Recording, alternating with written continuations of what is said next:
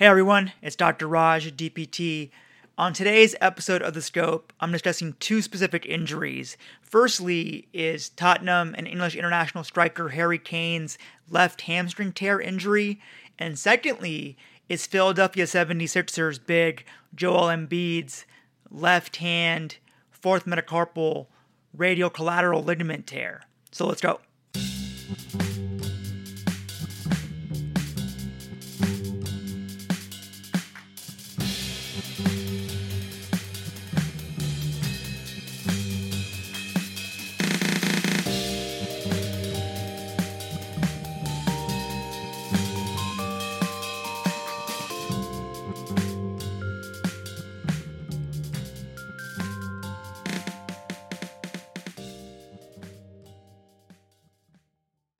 So, the first injury we'll be discussing, Harry Kane injured his left hamstring on New Year's Day against Southampton.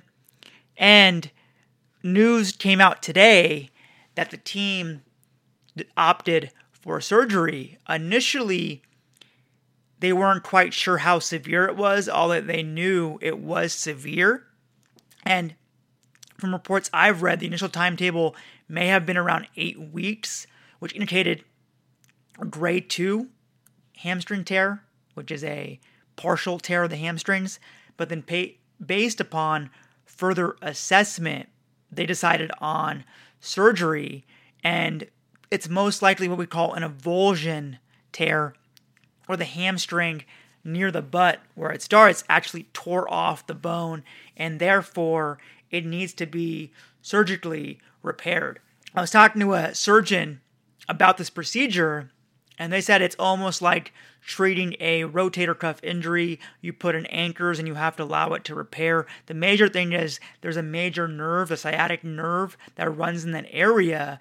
So you have to be very cognizant of that during the surgery. When it comes to timeline, typically it's a 3+ month return to play timeline. And the team has said that Harry will be back in training in early April, which would be right around 3 months. Now, the real question becomes, in my opinion, for Harry is he's come back really quickly from previous injuries in the past, particularly multiple ankle sprains, and they've been re-injured, and he's been through this up and down yo-yo of fitness. And the thing that we know about him, he's extremely competitive, and he wants to play every minute. And if you look at his minutes played, it's almost ridiculous how many minutes he's playing. Especially the case now, even more emphasis on his play with Jose Mourinho style, where he likes having that true number 9 up front. And so it'll be interesting to see when he does get back, if they do ease him in. And the second thing to consider is the fact that this year in 2020, there's the Euros, the Euro tournament, Euro Cup tournament. So he also wants to be healthy for that. If I was advising him, I would definitely tell him to be conservative with this hamstring return to play, because they're notoriously sensitive injuries with a high re-injury risk. For example, we know that nearly 30% of hamstring injuries reoccur, most within the first 2 weeks. It's the most common injury in football, soccer, with some research showing upwards of 50% of elite footballers deal with a hamstring tear at some point in their career. Additionally, Harry has some risk factors like age. He's 26. The research shows that once you're older than 25, you have a 4.4 higher chance of hamstring injury compared to younger players. And then additionally, he's been playing top-level football for about 6 years. The research additionally shows that every year of professional football, you have about a 30% increase in injury risk for a hamstring. It makes sense because the hamstrings are involved in basically every major soccer activity. Quick starting, acceleration, deceleration. They help with hip stability. Every time you run, they have to slow down your lead leg. Whenever you're kicking, they have to slow down the lead leg. Whenever you're reaching to stretch, which is what happened to Harry Kane in this case, he was not reaching, but he was kicking with his hip flex and his knee extended, which puts a double stretch on the muscle. And then further, that the hamstrings are trying to slow down the kicking as well. So it's actually a triple stress on that hamstring. In this case, leading to a bad enough injury that it requires surgery, which is actually relatively rare with hamstring injuries. So we'll see how the rehab goes. The rehab, for the most part, is very similar in his case, whether it was a grade 1, grade 2, or grade 3. The grade 3 will be a longer process because it's a more severe injury, so you have to just be more methodical with your progressions. But the plan of care is pretty similar. You want to restore pain-free range of motion, start some isolated hamstring strengthening.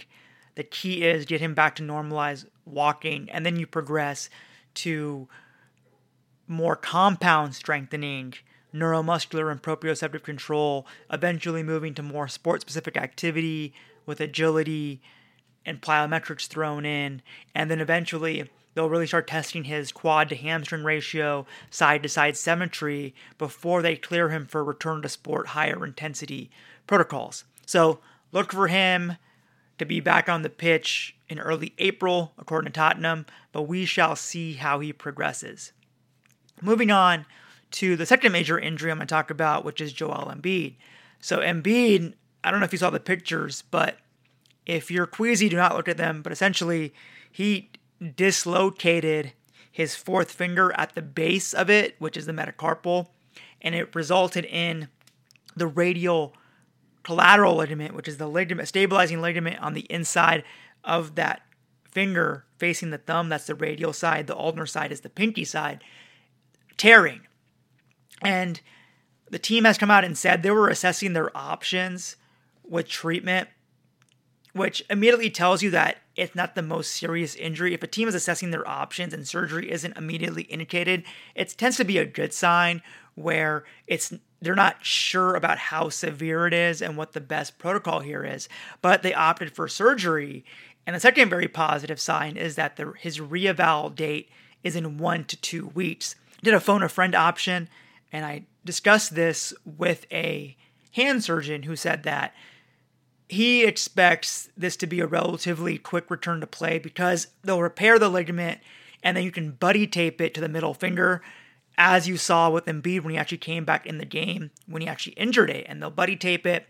It's going to be a matter of really managing the stiffness and the soreness in that finger. That's going to be the key thing for him moving forward, and that's really what the reevaluation is going to be about, is to see how he's progressing in terms of reducing some of that stiffness with range of motion and strength, because you do want a certain baseline there, and then you reinforce it with that buddy tape. Now, of course, there's always the risk for getting hit again and things of that nature, but that's always a risk with basketball and coming back. We have seen guys play through worse finger injuries. For example, Kobe had an avulsion fracture where one of his ligaments in the pinky tore off the bone. He was able to manage it by buddy taping it for the majority of the season. It certainly bothered him, but he was able to play through it. And in Embiid's case, another thing to understand, this is on his offhand, his left hand as well, which does help in terms of limiting the amount of stress that's placed on it. So all in all, not that bad of an injury. And so I would expect him to be back within 2 weeks with that reevaluation period, barring any setbacks. All right, so that's it for this episode. You can always find me on social media, IG, Twitter, YouTube, at 3CB Performance, 3 Charlie Beta Performance. I'll catch you next time.